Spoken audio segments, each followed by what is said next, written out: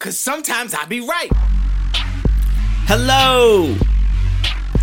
Welcome to the show.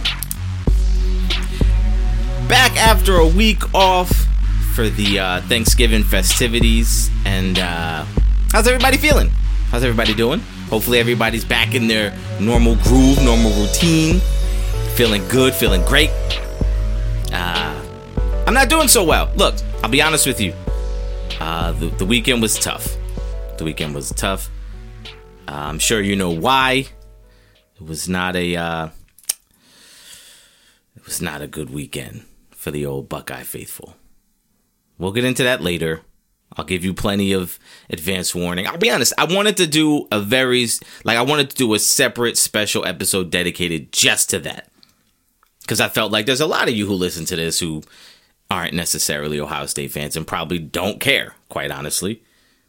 But those of you who do, you probably share in my pain and disappointment. And I got a lot to say about it. So at the end of the show, I will leave all that till the end. And we'll get into it then so you have plenty of warning. The ability to just say, hey, heard the show, don't really care about this. I'll get out of here. I'll do you guys that solid and condense it all towards the end.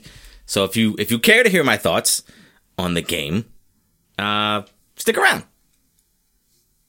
Welcome back, Cyber Family. If this is your first time, well, look, man, I can't even get the intro right. I'm all flustered. I shouldn't have brought it up. It's that upsetting to me. I shouldn't have brought it up. Welcome back, Cyber Family. If this is your first time listening, see? If this is your first time joining us, welcome. This is Sometimes I'll Be Right. I'm your host, John Farris, reporting live from Trash Can Studios. As always, joined by my co-host, Wally. Say what up, Wally. I swear to you, normally it's a lot more organized and clean. It's just one of those days, I guess. Anyway, I got a lot to get into. No, I don't. Let me stop lying to you guys. College football is essentially done. You got championship weekend this week, and then it'll go into the bowl games. But the meat and potatoes is done, so we're reaching the end. NFL season is starting to take shape with the pretenders and contenders. And basketball is just kind of starting to come over the hump of being interesting now, because as football dies down, basketball rises up. So let's just get right into it. Let's get into quick hits. Quick hitters. So, in an interview on Club Shay Shay with Shannon Sharp, which is a really cool show, Michael Vick said something very interesting, and he said that Lamar Jackson, shouldn't take the max as far as his contract goes. And his reasoning was that it's going to be hard to sign other guys. You're going to have to constantly be restructuring your contract just to make cap space to get other guys to improve the team. And he said you're going to severely limit your potential to win a championship. And I said, yes! Finally, somebody who is an expert, someone who played the game, someone who played the position even, is coming out and saying what I've been saying all along, which is, yeah, great, get the max money you can get. Get paid an exorbitant amount of money if you want to, but when that happens, the rest of the team will suffer because there is a hard cap, and if we're giving you that much money, we're going to have to make cuts elsewhere. Meaning, your job is going to be a lot harder. And how fun is that? Lamar Jackson's having a blast in football because he's being successful and the team is being successful. If he was successful but the team was losing a bunch of games, he ain't going to be happy. It's no fun. So take the money if you want. Hey, blah, blah, blah, blah. What I'm saying to you, I'm not saying take a $10 million a year contract. No, but you don't need $60 million a year. Take 35. Take 40 even. You don't have to max out, okay? Make sure the team around you could be good so you're winning, which is going to put you in the spotlight, which is going to give you endorsements out the wazoo. You're guaranteed to have life-changing money, generational money for you and your family if you take a slightly lesser contract. Make sure the team is really good, win a bunch of games, be in championship contention every year, get a bunch of endorsements. You're going to be happier for it in the end. So the Jets started Mike White over Zach Wilson this past weekend, and he came and balled out. 22 of 28, 300 plus yards, a couple touchdowns. Played great, right? So now the hype train is starting. what I would warn people is, it's one game. Okay, it's one game against a bad team in the Bears. They're not very good. They were also missing some key guys in the secondary. It really wasn't the best game. And they didn't even have Justin Fields playing. And as poor as you think he may be playing this year, and maybe he's not the biggest difference maker, he is definitely a difference maker for that team in comparison to what they have behind them. So don't make it seem like Mike White went out there and beat, the Kansas City Chiefs or something, or out-dueled a threat at quarterback. It really was a good game for him, good showing, but the excitement was there, the hype was there, and to be quite honest, I'm sure the Bears didn't have much tape to look at. I think he's played 5 other games? So there's not a lot, so you can't really get a good game plan for a guy because he doesn't have a bunch of film. It's kind of like when rookies come in, and it's like, well, we don't know what he's good at and what he's not good at, so let's just do what we want, right? We dictate the terms. So because of that, I think he had a great first start. Now, I'm not mad at it, but I think the hype needs to die down a little bit. I think people need to relax. It's not that crazy. It's not that great. Let's just all chill. But now that leaves into question, what is the future of Zach Wilson? And what do I think should happen with Zach Wilson? Look, I think he's done, right? I think you've got a large enough sample size to be able to say, hey, he hasn't really shown enough to make me say, woo, yeah, I want to support this guy. Plus, on top of that, he's got some attitude concerns. And I know all the players now are saying how, Mike White, we feel hope and everything's great and da-da-da-da-da. And everybody's excited. Of course they are. Of course they are.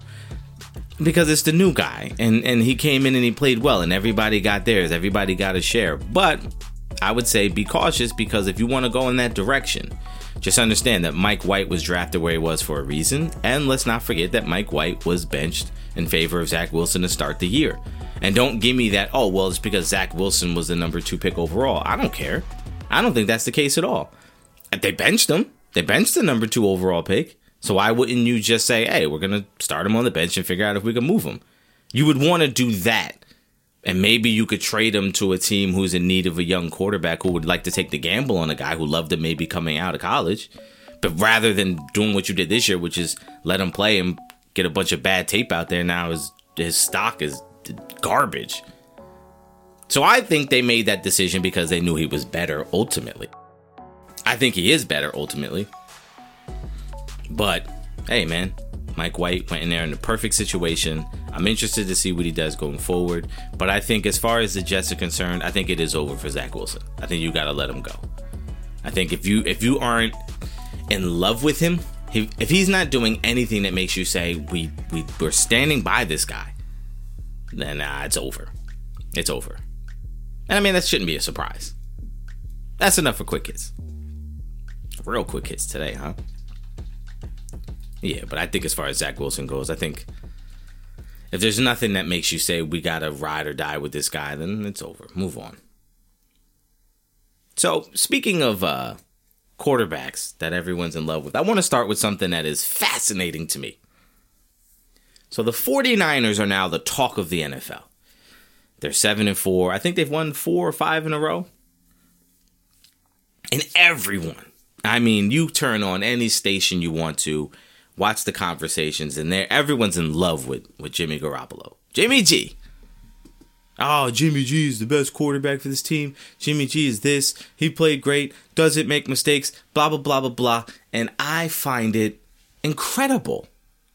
Because I remember, and maybe I'm the only one, it wasn't too long ago that they were in the Super Bowl, and the entire narrative was Jimmy Garoppolo was why they lost the Super Bowl. If they had a better quarterback, they would have won the Super Bowl. Oh, they can't win a Super Bowl. Can Jimmy G win a Super Bowl? Should the 49ers move on? Remember all that? Is it just me? Never forget, Jimmy Garoppolo was blamed for them losing a Super Bowl. Now, a few years later, Jimmy Garoppolo is the reason why they can win a Super Bowl. Oh, how quickly things change.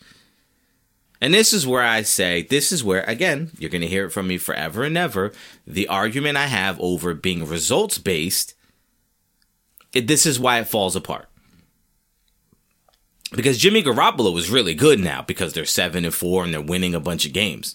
Oh, let them lose a game. Let them lose 2 or 3 games. Now all of a sudden the conversation goes the other way. Ooh, is Jimmy Garoppolo holding his team back? Well, hold on now. He's the same guy. If it's working and they're winning, regardless of what Jimmy Garoppolo does, all of a sudden Jimmy Garoppolo is the guy. If they start losing, regardless of what Jimmy Garoppolo does, now the question becomes, can Jimmy Garoppolo win? Is he holding them back? And I can't wait for it to happen, because if they get into the playoffs and they're one and done, guess what? The conversation starts back up. And let's not forget, this same coaching staff who was playing Jimmy Garoppolo traded a whole bunch of picks, a huge package to trade up in the draft to get Trey Lance when they had Jimmy Garoppolo.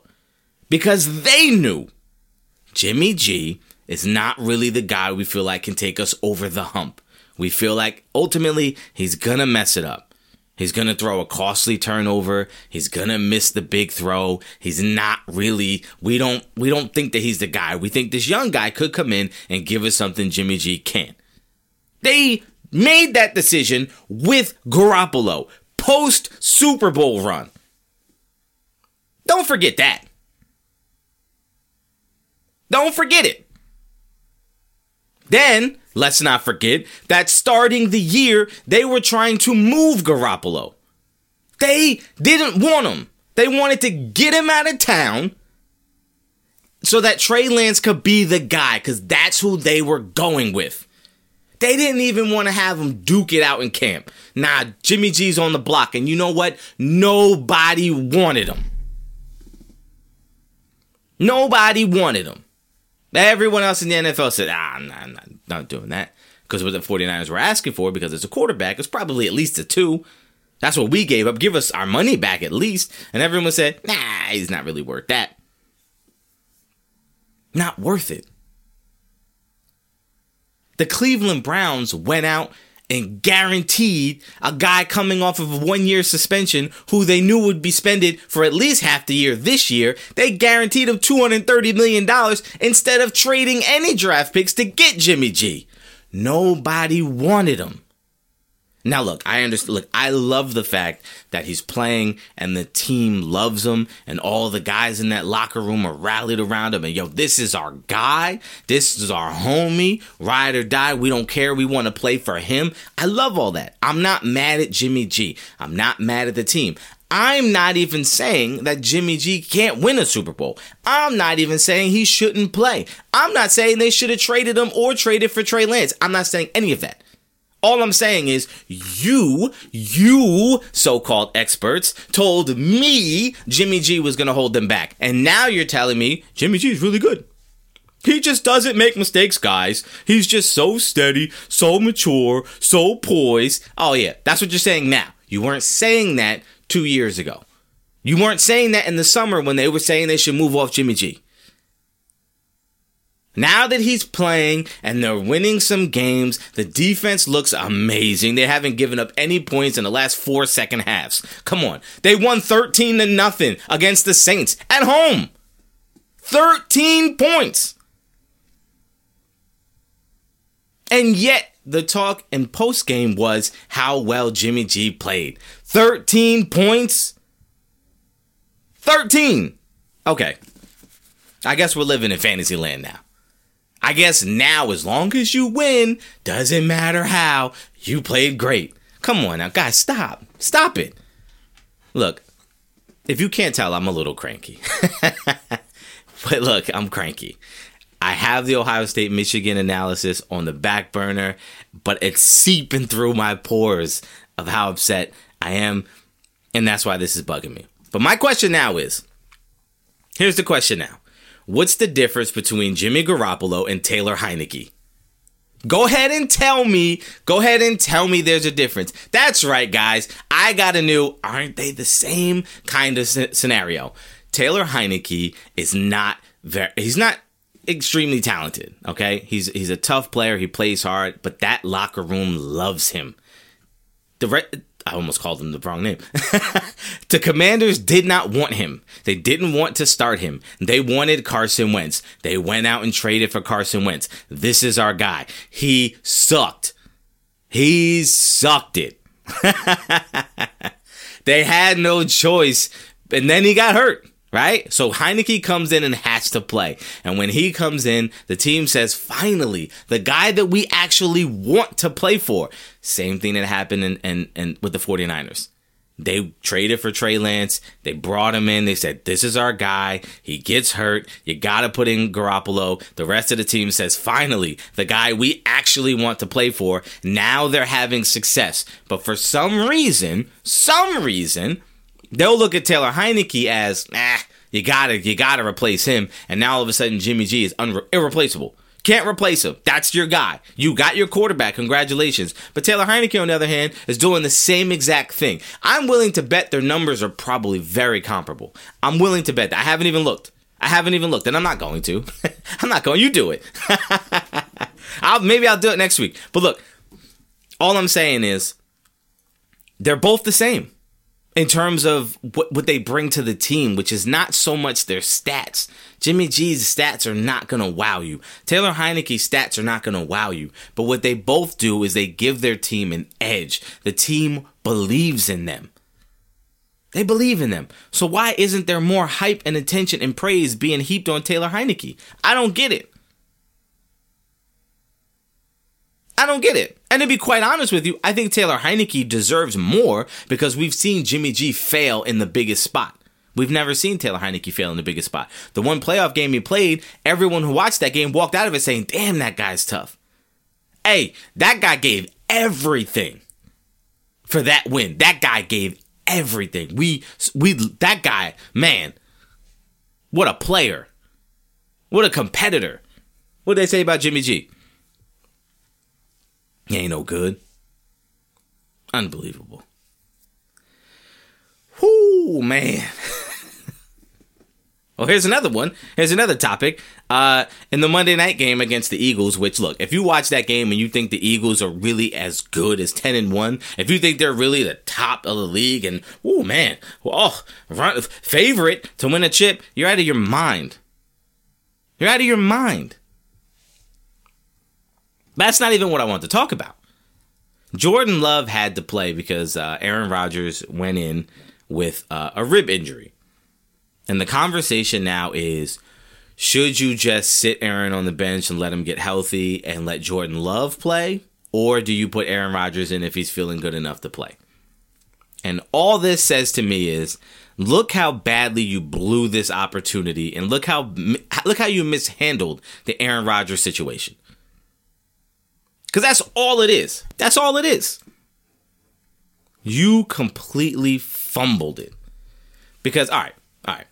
Because think of this. If Jordan Love, first of all, you gave Aaron Rodgers a 3-year extension for $150 million. So you're paying him $50 million for the next 3 years. That's problem number one. The rest of your team is not nearly good enough to say we can pay Aaron Rodgers $50 million. They're not good enough. It's a waste of money. Aaron Rodgers isn't good enough to carry a team anymore. He's not.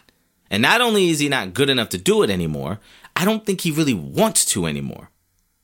Because quiet as it's kept, everything I hear, every time you watch the games, every time you hear analysis on the Packers, the comment is, Aaron Rodgers is so used to having to carry the load and everything happens through him, now they can just run the ball. They should run the ball. When they run the ball, the offense looks better. When Aaron Rodgers doesn't have to do it all, they look better. When was the last time you heard them say, hey, if Kansas City ran the ball and Patrick Mahomes didn't have to do it all, they'd be great? Never. Never. You know who they say it about? They say it when guys are no longer at that elite level anymore, or when guys aren't performing at that elite level. Then they say, hey, maybe we should incorporate something else too. For the last 10 years, no one ever said that the Packers need to run the ball. Well, I cared. Aaron Rodgers is going to slice you up. Who cares about running the ball? We don't need to do that. Right? Now, look, we all know that, you have to run the ball in the NFL. It'd be balanced because it makes blah, blah, blah, blah, blah, blah, all that other stuff, right? We all know that, the cliches. But the reality is when you have a guy like Mahomes or like Aaron Rodgers in their prime, you don't need to do that. When the Broncos had Peyton Manning, they didn't need to run the ball. It was like, we don't care. We'll do short passes. That'll be our run game, screen game, right? I'm just being honest. We all know it's true. But now all of a sudden it's like, oh, he needs to run the ball. Packers need to run the ball. Take a little load off of Aaron Rodgers' shoulders. Why? Because everybody knows he's not really into it no more. He's not as committed as he once was. It's not just, as I can't be the only one that sees it. And there's nothing wrong with it. Like, you've had the whole career. Like 15 years, bro. That's a long time. These guys will retire at 40, 38, 40. And it's like their life, they got a whole nother life to live. So when you're hosting Jeopardy, when you're going on ayahuasca trips, when you're having all of these things going on outside of the game, like, yeah, the game seems a little bit more insignificant. In the big picture, it really doesn't seem as important. Look, as a fan, if you step back and you just say, what are we doing here? Look at what I'm doing. I'm sitting here speaking on a microphone to you about sports, something that does not actually matter at all. In the grand scheme of your life, what do you get when your team wins the championship? Nothing. What do you get when your team loses? Nothing. It genuinely does not matter. But in the grand scheme of things, it doesn't matter. But like for your everyday life, it's fun. It's entertainment. It's exciting. You get invested emotionally. I'm there with you. Don't get me wrong. I am just as fanatical as any one of you. I was depressed Saturday night. Let me tell you. Sunday, I woke up thinking, oh, is it Saturday? Was that all a dream? Yes, I am a Looney Tune just like the rest of the fans. I'm there with you. That's why I'm hosting the show. But again, we can all be honest and say, hey, my team didn't win the championship. I'm not losing my home. I'm not losing my car. My wife's not divorcing me. I'm not losing my job. At the end of the day, next year, right? And I think that's where Aaron Rodgers is, where he says, this is my job, but there's more to life than just this.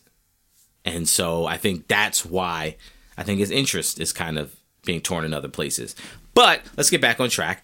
The reason why I say they blew this situation is because imagine if you have to play Jordan Love now, you have to make a decision, right? Because after this year, number one, actually, you know what? They don't. I do.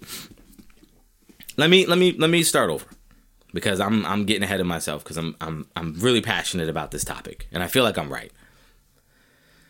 Your record with Aaron Rodgers is what, 4-8? 4-7?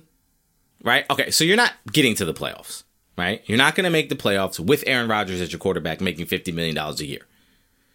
And if you tell me we're going to be better next year, why? You've never attracted free agents, ever. That's not what, people don't go to Green Bay, all right? And as far as drafting goes, you have a history of poorly drafting players. You kind of get, okay drafts, right? So your route to get better and greatly improve is very minimal. And the Bears made a couple moves and got a bunch of draft picks, so they potentially could get better.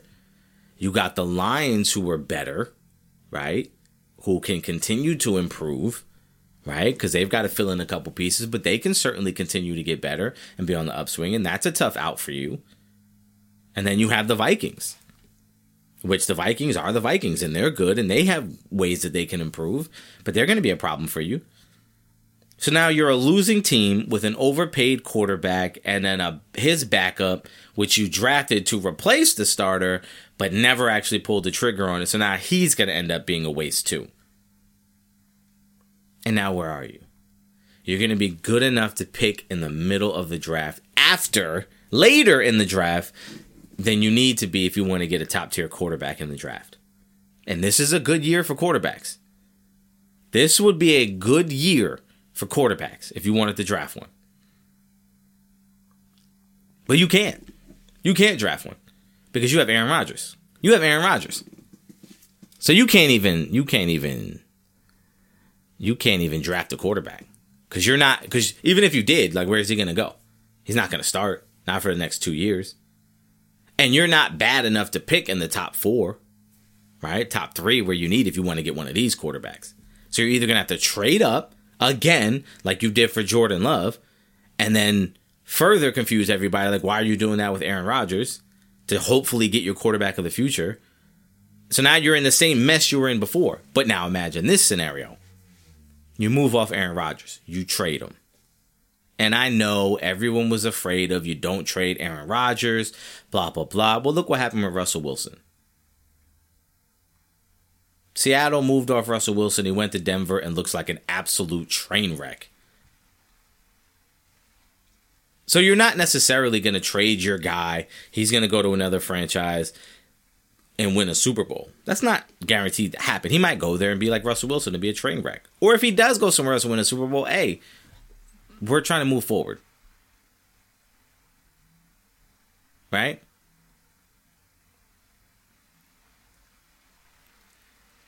Yo, that rain is fierce. Whoa, y'all hear that? That's the rain on Trash Can Studios. Anyway, so now imagine a scenario. You start at camp, you get rid of Aaron Rodgers, you get a couple draft picks. Maybe you get a player in return, right? But now you have Jordan Love from day one of camp. He's the guy. You go through a whole training camp with him, a whole preseason. You start the season. You go through the whole season with him. You have a huge body of work now to evaluate him on and say, is this our guy? Worst case scenario, you do that. You get through the whole season. You're a train wreck, a disaster of a year. He's awful. You're picking in the top 3 of the draft. Guess what? You now are in position to draft your quarterback of the future. And you didn't have to give anything up to get it.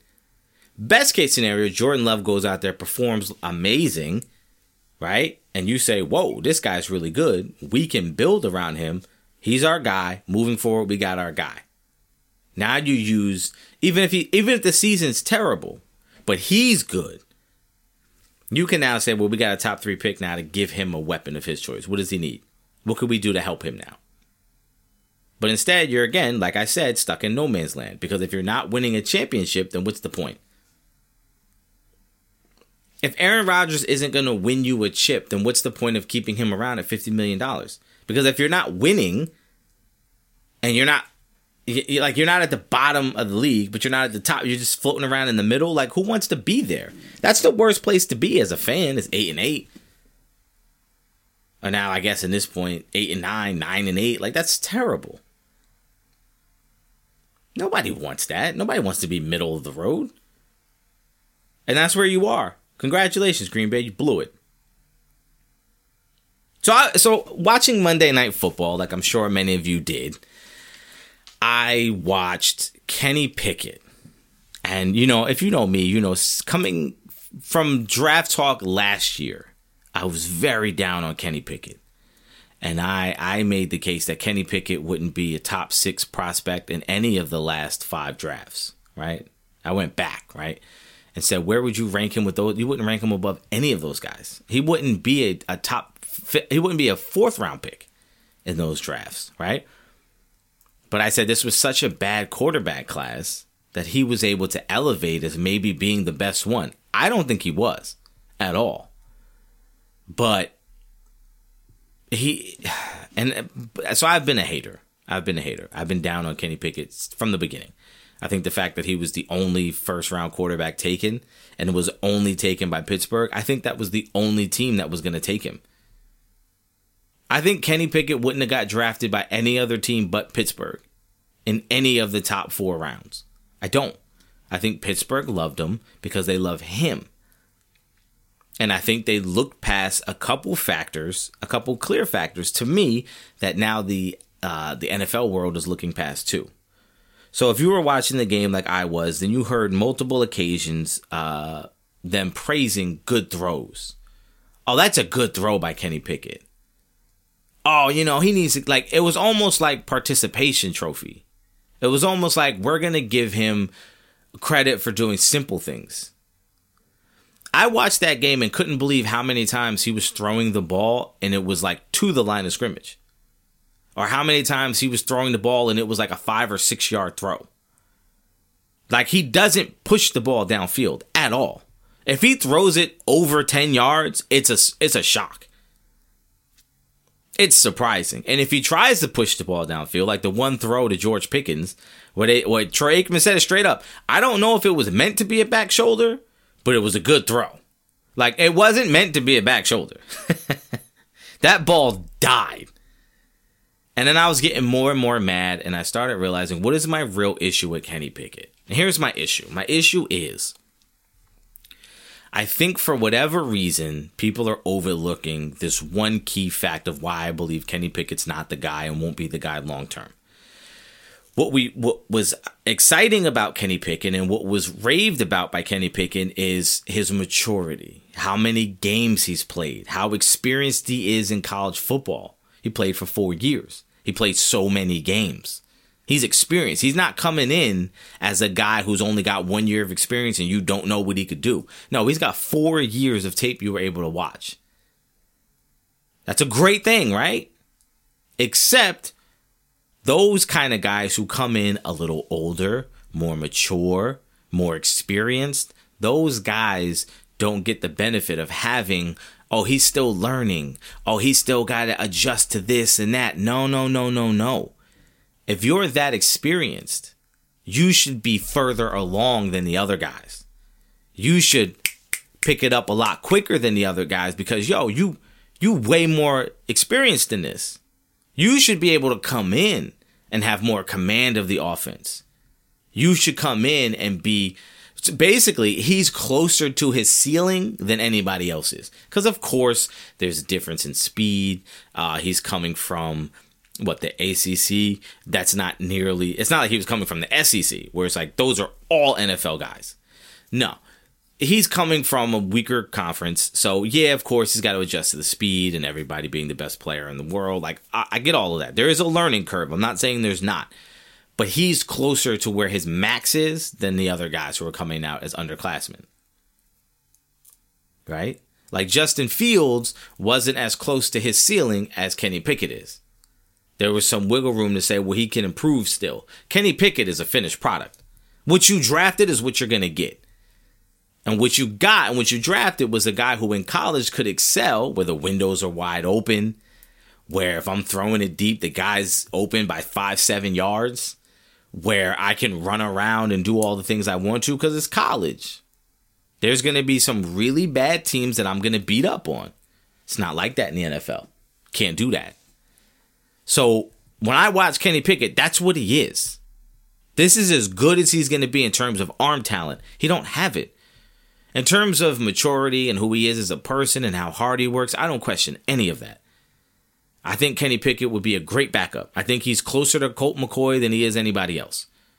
A guy that can come in and on short notice for a short period of time, really produce and be solid and quality for you. But man, no. There's no potential with him. He is what he is. He's a finished product, basically. So when you watch the games, just next time I watch him play, I'm gonna grab a piece of paper and I'm just gonna write a tick for every time he throws it under 10 yards. And I guarantee you, if he throws the ball 25 times in a game, 22 of them are going to be under 10-yard throws. Which means your entire offense is just dink and dunk your way up the field. Which is why they almost lost that game. That's why. Because you have there's no threat. So you have a guy like George Pickens, who's incredibly talented, like super freak athlete, but you can't maximize him because Kenny Pickett can't throw it. That's why every time you watch a highlight of his, it's a sideline catch. It's an out route, because that's all Kenny Pickett could throw. Give me short, quick passes that I could throw in rhythm, and that's it. That's all I could do. That's all Kenny Pickett can do. How far do you think you're going to get with Kenny Pickett? And I'm interested to see what it's going to be like when the weather gets real cold and that little noodle arm has to slice through. I don't know if he's going to be able to do it. I think it's going to be a real problem for them. And that's my problem with Kenny Pickett. I just think for whatever reason, the sports world is overlooking his obvious deficiencies and heaping praise on him. Like they want him to be successful. Is it just because he went to Pittsburgh and now he got drafted by Pittsburgh and he's playing in the same stadium? Like, is that it? Like, I'm not really sure why anyone's in love with him. Even his story is not unique. He wasn't highly recruited. Yeah, because he wasn't highly good in high school. They didn't want him to start at Pittsburgh. Yeah, because he wasn't the best player there. Then he got his shot. He took advantage of it. But until last year, nobody was thinking about Kenny Pickett. Like, I don't understand. Look, I'm sure he's a cool guy. I'm sure he's a great guy. But man, I'll be honest with you. I don't get it. I think what you're looking at is the finished product. I think what you're looking at is him maxing out on his potential. I don't think he's going to do anything in the offseason to greatly improve his arm strength or his arm talent. I don't think he can. I think that's what it is. Like Teddy Bridgewater, that's what he was. Like, yeah, we all accept, like, Teddy Bridgewater he was all right. He was good. But, like, nobody was thinking Teddy Bridgewater is about to get you to a chip. Nobody was thinking Teddy Bridgewater is going to light the league up. Like, you wasn't scared of Teddy. Like, when you went against the Vikings with Bridgewater, you wasn't worried about what Teddy was going to do. I'm just saying, man. That's just, look, it's all going to come to light. I think I'm right, but hey, man, we'll see. So this is the point of the show where I would like to say, hey, listen, if you're not a college football fan, and if you're not more specifically an Ohio State or Michigan fan, I would ask you to please exit now. I don't know how long I'm going to spend talking about this. It might be 5 minutes. It might be 50. I have no idea. I got a lot of thoughts, a lot to say. I really want to break it down and get into it. But if you're not interested, look, I totally understand. And if you don't want to stay around because, look, I might get animated, I might get hyped. I don't know what's going to happen. Something funny you might find it entertaining. I don't know. I would like you to stay. But if you don't, if you want to go, it's cool. I get it. Thanks for coming this week. I'll be back next week. We'll see what happens. You know, I don't know what's going on. But I'll see you next week. So take care. If you did stick around, let's get into it. All right. Before we get into the college football playoff rankings, because quite honestly, they were best case scenario for an Ohio State fan. Before I get into that, I have to start. Look, I didn't do a show last week. And it started out as I was going to do a show. It was Thanksgiving. So I was going to record. I ended up having this weird situation happen. Like, I was supposed to get surgery this week. It didn't happen. I totally messed up, missed an appointment. So it got pushed back. But I was trying to scramble last minute to try to make sure I can get my pre-op stuff done so I can get it, blah, blah, blah. You don't care about that. But that's besides the point. So I didn't really have a chance to record because I was worrying about that. So I said, you know what? I'm going to record after the Ohio State-Michigan game. I'll do a special episode, put it out on like Sunday or Monday, and that'll kind of be that. Well, the game, as you know, didn't go the way I wanted it to. And it hurt. It was disappointing. But here's the thing. I was not disappointed in the result of the game because Ohio State lost. Because let's be honest, losses happen. Full disclosure, full honesty. When Ohio State was beating up on Michigan for years, I think it was, 8 straight years they were winning. Every one of those years that they played, I always said at some point, Michigan's going to win. At some point, Michigan's going to beat Ohio State.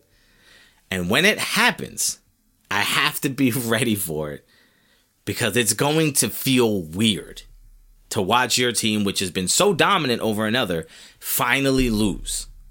Like, it's just going to happen, right? So I would always go in thinking, man, is this the year?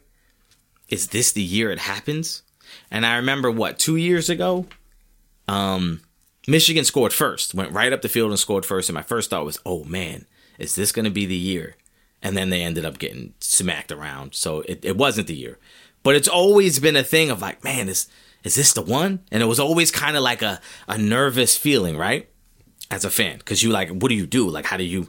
Is it gonna be okay? Like, because you haven't experienced it in so long, you don't know what that feels like, right? So I'm not mad that they lost. That's not what made me upset. That's not what hurt me as a fan. Here's what hurt me as a fan. Michigan was down 20-17 at the half. And they had 2 big plays in the first half. That was it. We can all agree, no matter what fan you are of what team, if you were watching that game in the first half, J.J. McCarthy threw like a 7-yard out route against man coverage. The receiver made a good play. Defender missed the tackle. He was off to the races. There was nobody there. Like a 70-yard touchdown. Then a couple plays later, the receiver makes a good move. Safety gets turned around. He's wide open. It's like a 75-yard touchdown. Outside of those 2 plays, Michigan's offense was dead in the water. They weren't doing anything. Okay? Take those 2 big plays away, you're down 20-3, right? So as a fan, you're thinking, all right, they got 2 big plays, but like, hey, that happens. Blown coverage, busted coverage, whatever. It's all good. We got the lead. Our offense isn't playing the best. We'll be good. Right? That's what you think. Then they come out in the second half. Michigan gets the ball first. They go down and they score. They're up 24-20. And at that moment, it was that moment in the game, because they took like a crazy amount of time off the clock. I watched my team, Ohio State, fold under the pressure. They folded under the pressure of, we have to beat Michigan. We can't lose again. And you could see it. You could see it in Ryan Day pacing the sideline. You could almost see it in CJ Stroud, where it was almost this like, it was a weird vibe in the whole stadium. And even Joel Klatt said it on the broadcast. They said on the sidelines, you have Ohio State looking like they're getting tight. They're thinking, not again. And on the other side, you got Michigan excited, dancing around, having fun. And you saw that difference, right? And I watched my team melt and wilt under the pressure of, we can't lose again. And I never thought I would watch my team just fall apart the way they did. And it hurt because of all the games to fall apart, that's not the one. That's not the one. Not against them. Not against Michigan. Right? Don't fall apart against them. Don't get tight. Don't get nervous. Don't be afraid of losing to them. Because fine, you lost. Hey, it happens. It's football. You go into a game, you got a 50-50 shot. Okay? That's fine. We as fans, I can always accept that as a fan. You lost. Hey, it happens. No big deal. But you can't fold up like that. You can't. Two 70-plus yard runs in the second half. Are you kidding me? So I have to say now, look, last year I came out and said, oh, be careful, Michigan. Don't talk trash. We're going to see you again. Blah, blah, blah. No, I can't. I'm not saying that this time. I'm not. I'm going to say the Big Ten now belongs to Michigan. Michigan's top dog. I hate saying it. It bothers me. For the last decade, Ohio State has ran that conference. They've been the team you have to chase. And now, after 2 straight blowout losses, you are now chasing them. And you know the worst part about saying that? You can't find a single person in this country who would tell you, talent for talent, Michigan's better than Ohio State. Not a single one. Go from position to position, and if you ranked all the top players, Ohio State ranks top everything. You would get running back, maybe. Maybe you get running back. And I say maybe because Travion Henderson didn't play. Mayan Williams played only a couple snaps. Like, he wasn't healthy. So maybe. It's closer than you would think. But you probably get Blake Corum as the better running back. And maybe your offensive line. right? But your quarterback, no. Defense, no. Receivers, hell no. If you asked the top 3 teams, right, in college football in the playoffs, who would they rather play, Ohio State or Michigan? Every single one of them would rather play Michigan. Like that. So that's what sucks the most. That's what sucks the most. Is even Michigan fans would say, hey, we beat you. They're not even the better team. But they beat you. Michigan's not better than Ohio State. But they beat them by 22 points. On the road after beating them by 20 points last year. So Michigan owns it. So if Ohio State wants to be top dog, they now have to go through Michigan. That has to be the attitude. And so after this game, a couple things were exposed to me. Number one, Ohio State and their fans, myself included, have gotten so arrogant and so entitled because of the success that they've had in the last decade. Because we've beat up on Michigan, who was in the dumpster, that Michigan was garbage. They were garbage for a long time, like trash. Okay? We beat up on them. Because we went from Tressel to Fickle for a year to Urban Meyer, now to Ryan Day. They went from Lloyd Carr to Rich Rodriguez to the other dude, the big oof, Then they bounced around from coaches, right? Then they got Jim Harbaugh, who's a good coach, who's a real coach. And we've gotten so entitled to think, oh, we're so good. We're Ohio State. You're Michigan. You're beneath us. Ugh. I came in the last 2 years and called for a smack.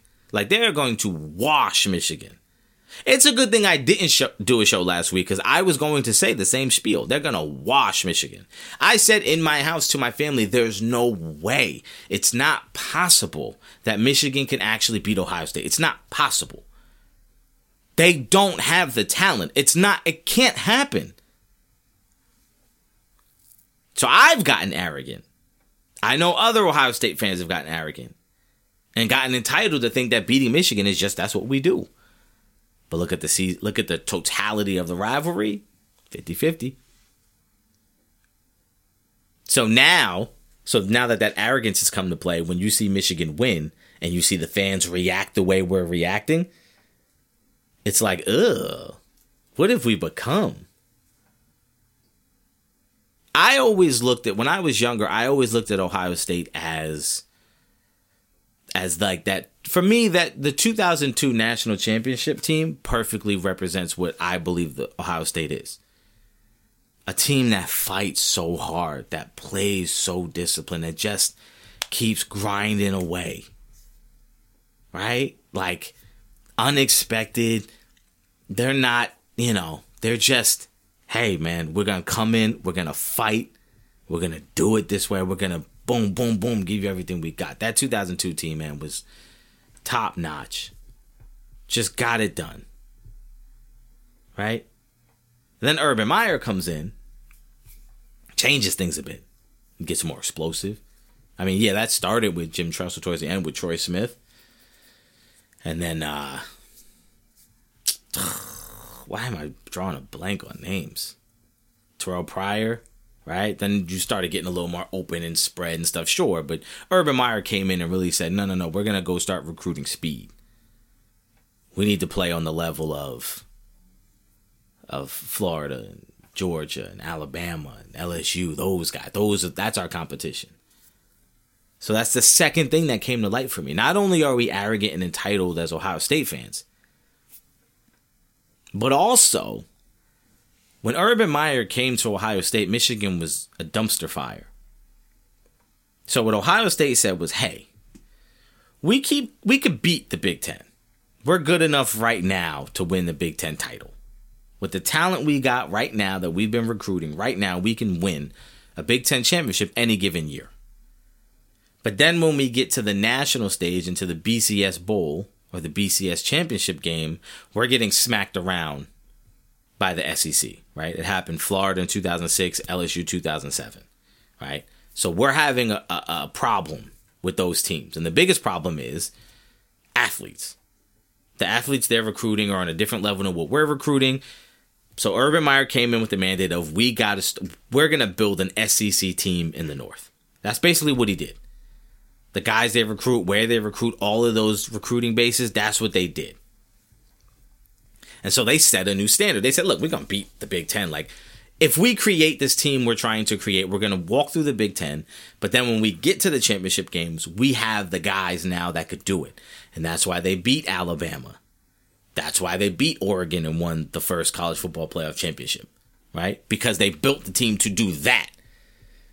Beating Michigan and beating Penn State and all those teams on the way, like, we don't care about them. We're focused on how we can beat these other teams. And by doing that, we can beat everybody else. You know what Michigan did that whole time? Michigan thought smaller. They said, we have to beat Ohio State. And because Ohio State is so good, if we can beat them, then we could beat everybody else too. We don't have to chase those guys. We just have to chase Ohio State. So let's build our team to beat Ohio State. And by doing that, if we're successful, we'll be capable of beating anybody else too. See, you have a whole sideline and a whole team in Michigan that wants to beat Ohio State. Michigan players want to. They really want to. Ohio State feels like they have to beat Michigan. And the difference is, when the game gets close and it gets tight, you don't feel pressure because you want to do something. You feel the pressure of, oh my God, we have to do this or else. And that's what Ohio State was facing on Saturday.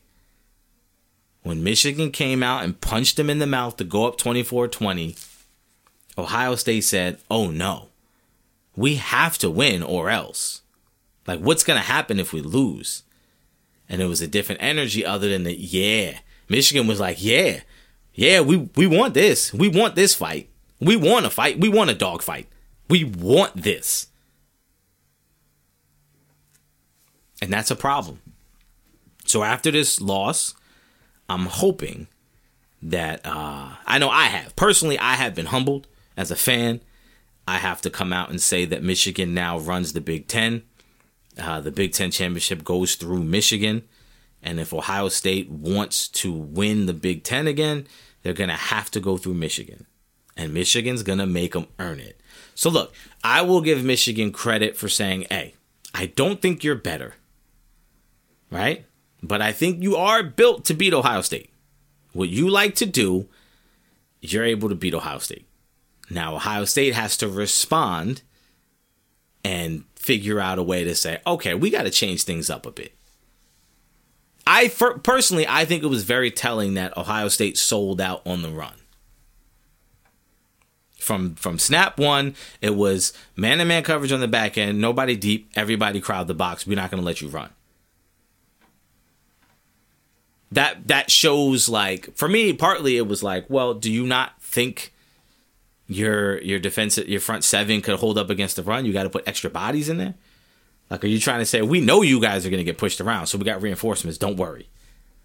Like, I don't know. It's just something about it just felt like, whoa. From the jump was your Ohio State.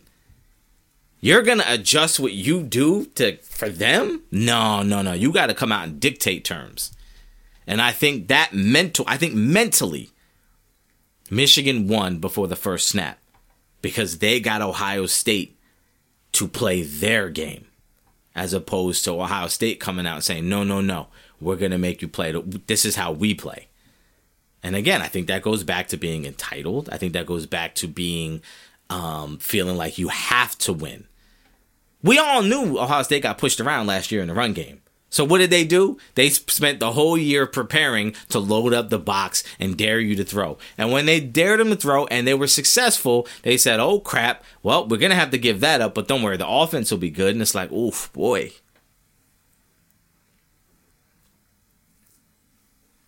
Again, man.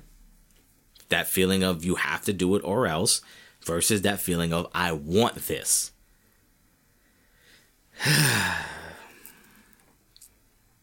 Jim Knowles, defensive coordinator for Ohio State, if you didn't know, was brought here for this reason.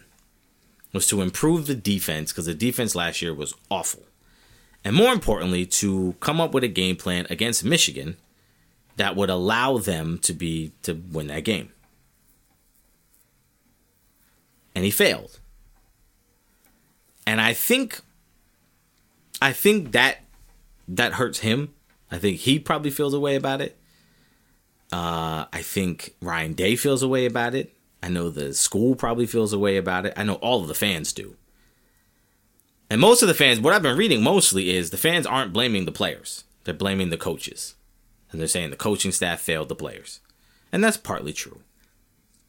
But I will say, look, Ohio State fans who are calling for Ryan Day to get fired, you're an idiot. You're so dumb. Ryan Day is 45-5 as the head coach of Ohio State. You've won 2 Big Ten titles, right, in his 4 years. And you've been to the college football playoff twice, and you got to the championship once. And his time there. And you want to fire him because he's got a 1-2 record against Michigan. If he wins the next 4, he's going to have a 5-2 record versus Michigan, and you won't care. Right? You see what I'm saying? You see how quickly things can change? If they won this year, he's got a 2-1 record, and now it's like, oh, he's a god. If they lose, he's 1-2. It's like, oh, get rid of him. He's a bum.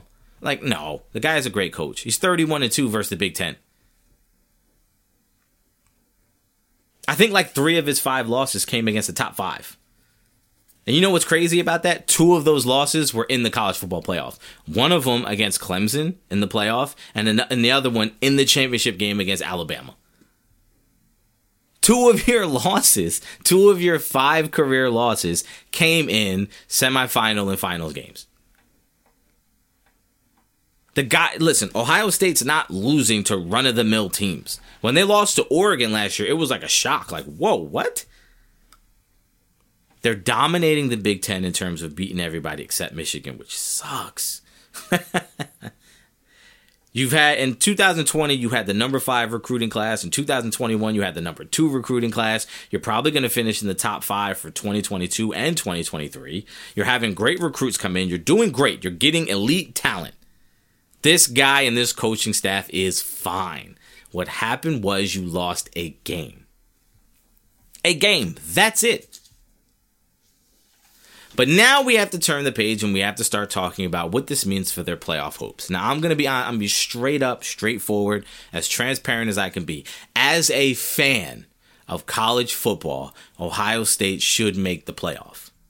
They're 11-1. Their one loss came in a rivalry game. Yes, it was at home. Yes, it was by 22. But do you honestly feel if you put them on the field, would you take USC over Ohio State? Would they be favored? No, they wouldn't.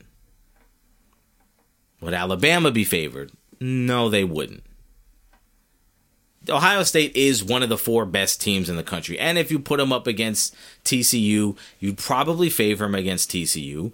And if you put them up against Michigan again, they'd probably be favored in the game against Michigan too. If we're just being honest, we're talking about the odds. So as a fan, if I had to choose between USC and Ohio State, I'm putting Ohio State in. I think Ohio State is better than USC. I think USC's defense is trash. They've been trash. And I think USC is going to have a hard time against Utah. So if they squeak in and they barely beat Utah, do I think that they're better than Ohio State? No, I don't. Because if Ohio State had beat Michigan, they would be in no matter what. Kind of like Michigan is. Michigan can lose to Purdue and still be in. I don't think one loss is going to say, you have one loss, so do I, but I'm better than you because I won more recently. Like, no, please, get out of here. Get out of here. But as a fan of Ohio State, no, they should not be in. And the reason why I say that is because I say it to be fair. If Ohio State beat Michigan on Saturday and everyone was like, well, Michigan's 12-1, should they be in? I would say absolutely not. And the reason why is because going into the game, This was for a spot in the college football playoff. The loser wasn't going to make it in. We knew that. We established it. It was already established. Loser is not making it to the college football playoff because you're not going to be able to play in the championship game. Your season is done. You got no games left. They're going to go off to the conference championship game, probably win and be in. And the loser is going to be on the outside looking in. That's why the game was so important. That's why the 2 undefeated teams was so important. That's why 2 versus 3 was so important. And I would be furious as an Ohio State fan if Ohio State went out there, beat Michigan, and the Michigan still got to go to the playoff. I'd be furious. And so would you. Every Ohio State fan out there, you'd be furious too. But now that you're in this situation, if you want to pretend like, no, we should be in there, man, you wouldn't be doing that. You wouldn't be caping, and you wouldn't be saying Michigan deserves to be in there too. You would say it's not right that they get to lose and still back their way in. So let's be fair. Ohio State shouldn't either. But if the universe loves me, if the sports world wants to throw me a bone and sneak them in there, I'll take it. I will. I'll take it. But I won't be mad if they don't, and I'll swallow my medicine, and I'll accept that this is the fate. Hey, man, what are you going to do? So the rankings came out, and Georgia's number 1. Michigan moved up to 2. TCU stays at 3, and USC moved up into 4 like we expected. But the big thing is Ohio State is 5, Alabama 6. And also last night in the interview, the spokesperson for the board said that as far as Alabama and Ohio State go, the case has already been made. Nothing would happen to swap that order. In other words, like, no matter what happens, Alabama's not jumping Ohio State. Ohio State is next in line. So should one of these teams fall, Ohio State is in. So as a fan, I am praying. I am praying with all of my might that one of these teams fall. Because here's the thing. Here's my dream scenario. Here it is. It's the same thing I said last year, but it's not going to happen. I would love for Georgia to lose to LSU. Georgia's still going to be in the top 4 because guess what? They've been undefeated. They'll probably drop to 3, right? Then I want Michigan to destroy Purdue. I want it to be like an 85-0 game, like undeniable, boom, boom, whatever. They move up to 1. I want TCU to win. They move up to 2. Georgia moves down to 3. And I want USC to lose. And now Ohio State slides into that 4 spot. And you know what happens next. 1 versus 4. Ohio State gets to play Michigan in the playoff. On a neutral field. In a warm weather city. Boy. Oh boy. If the sports gods love me, they will grant me this wish and allow this to happen. Because as much as I think Ohio State folded, I think if they could rebound and play them again immediately, I think that's different than saying you have to wait till next year. Because now for me it will be real personal. This just happened a week ago. And if you find out a week later you're playing them again and you have 20 days to prepare just for them. For them. That team that just beat you. You get to prep for them, and weather's not a factor because either it's warm or it's indoors, so it's going to be ideal conditions. You can look at all the mistakes you just made, not a year later when you have different players, when the quarterback's going to be different, the running backs are going to be different, the offensive linemen are going to be different. Like, so many things are going to be different on both sides. No, you get it right away, immediately. It's a different game. And how sweet would it be? How sweet would it be if Michigan You would have to hear them complaining how it's not fair, right? Because it wouldn't be. It would be really unfair if that happened to Michigan. But hey, I hate Michigan, so tough. Deal with it. But to have to play them again in the playoff. So now you get the benefit of, it's not fair, right? Then you're going to get that fake confidence, like, well, we beat them before, we'll do it again. But we all know, like, come on, you got to say that. But in the back of their minds, they'd be thinking, crap, like, oof, this is going to be tough. It was tough the first time. So you have that going into the game. Then the game you have, if they were to lose, man, you lost to your rival in a playoff game. Now your season is done to them. Now they have to watch you go. Now on the other side, though, how devastating would it be to lose to Michigan twice in the same year? Oh, heartbreaking.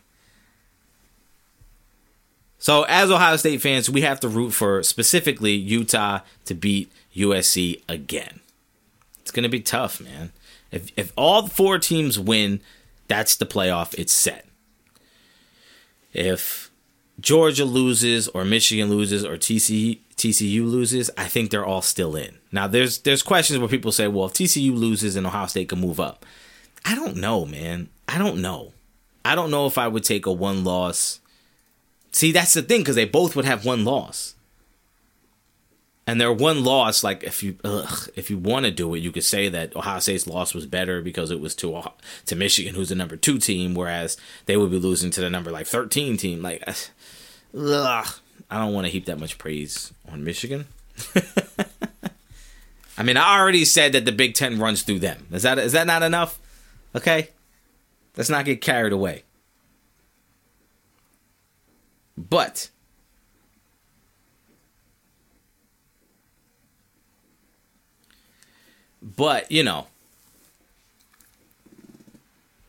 that's just, I don't know.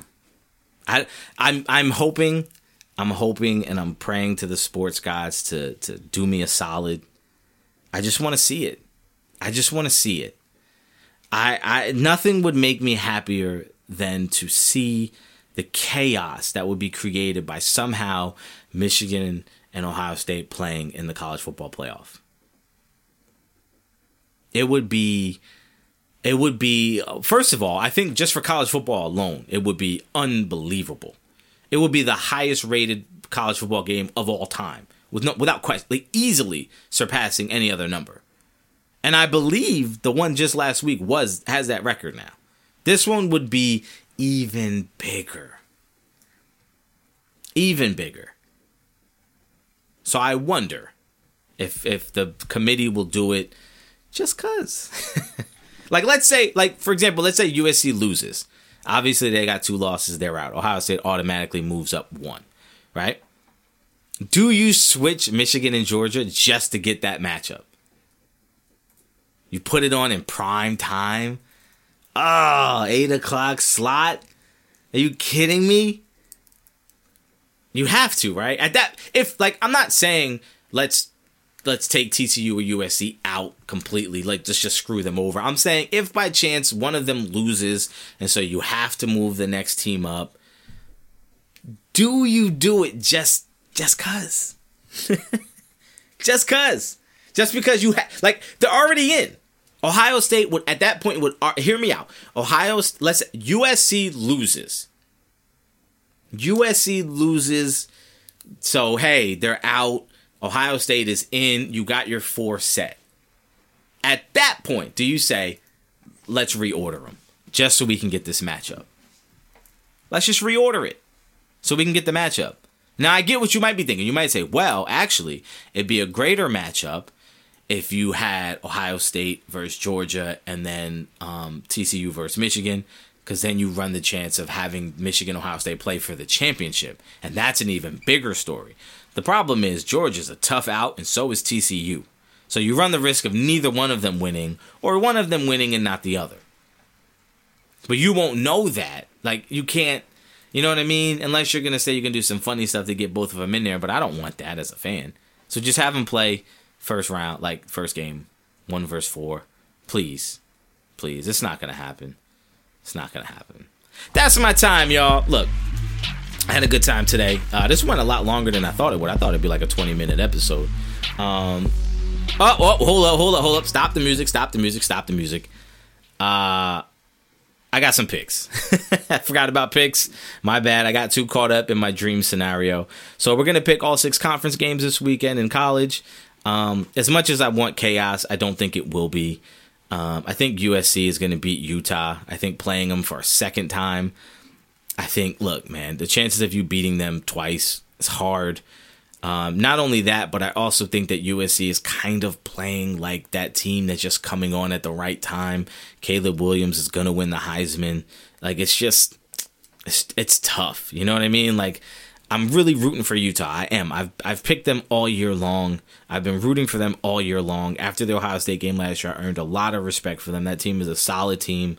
They play hard. I'm hoping they pull it off. I just don't think they will. So I'm taking USC. I think TCU is going to beat Kansas State. I've never believed in Kansas State. Like, I don't think they're going to do me a favor and create chaos. I think TCU wins that too. I think Georgia beats up on LSU. I think Tulane is going to beat UCF. I know they played already. I believe UCF won. I think I picked them too. But I think Tulane wins that. Again, beating a team twice in the same year is hard to do. I think Michigan walks all over Purdue. They are so trash. And I think Clemson actually pulls it out versus North Carolina. Into the NFL. I got the Bills. They're favored by 4 over the Patriots. I'll take it. I'll take the Bills. I think they actually beat up on the Patriots a bit. Lions are getting a point versus the Jaguars. I like the Lions to win that game outright, so I'll take the Lions in the point. The Vikings, they're favored by 3 over the Jets. I don't understand. I know the Jets have a good defense, but I think their offense is going to have a really tough day. I think Mike White's going to turn the ball over a bunch. I like the Vikings to win by more than 3. The Commanders are getting 2.5 over the Giants. I think the Commanders are going up. I think the Giants are going down. I think the Commanders win by at least a field goal. So 2.5 is a number that I'm comfortable with. The Colts are getting 11 points versus the Cowboys. Now, look, I know the Colts offensively are trash. But look, man, one thing I know about the Cowboys didn't cover the spread against the Giants, okay, on Thanksgiving. I don't think they cover 11. I think the Cowboys are being looked at as like, oh, they're really, really, really good. But I think the Colts run the ball well. I think the Colts' defense is better than you would expect. I've seen Dak Prescott make some boneheaded throws lately and turn the ball over. I expect that to happen again. And I've just seen the Cowboys too many times with a big number come up and just not really, they don't dominate like that. You know what I mean? Like they should. So I imagine it's going to be closer than 11. I like the Cowboys to win. But I'll take the Colts to cover the 11. That's my time, y'all. Look, thank you all for coming back. I hope you all had a good week. Listen, going forward, if there's any hiccups in the schedule, which around Christmas time I'm sure there will be, I'll give you guys a bonus episode this time, or at least give you a heads up and let you know. No longer playing it by ear for me. I thank you all for supporting me. I thank you all for coming through. Listen, if you have any thoughts about what I said about the Ohio State, Michigan, or anything else in today's episode, hit me up on social media. You can follow me on all social media platforms at CyberPod. That's SIBR_POD. And you can follow me there. Hit me up. I'll hit you back. We can get into some debates going on here with my takes. So again, I have to eat crow. The Big Ten goes through Michigan from now on. Ohio State better do something to counter that, and they got to come back next year and win. Or maybe the sports gods will grant all of us Buckeye fans and the Buckeyes themselves with an opportunity to redeem that loss this season. Let's hope. Listen, root for chaos. Maybe if all of us are begging the sports gods for it, they'll grant it. I'll see you next week.